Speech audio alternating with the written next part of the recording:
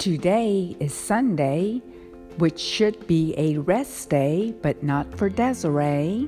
I was at the gym for 2 hours, 1 hour on the elliptical and 1 hour walking on the treadmill at an incline of 8 at a speed of 3.4.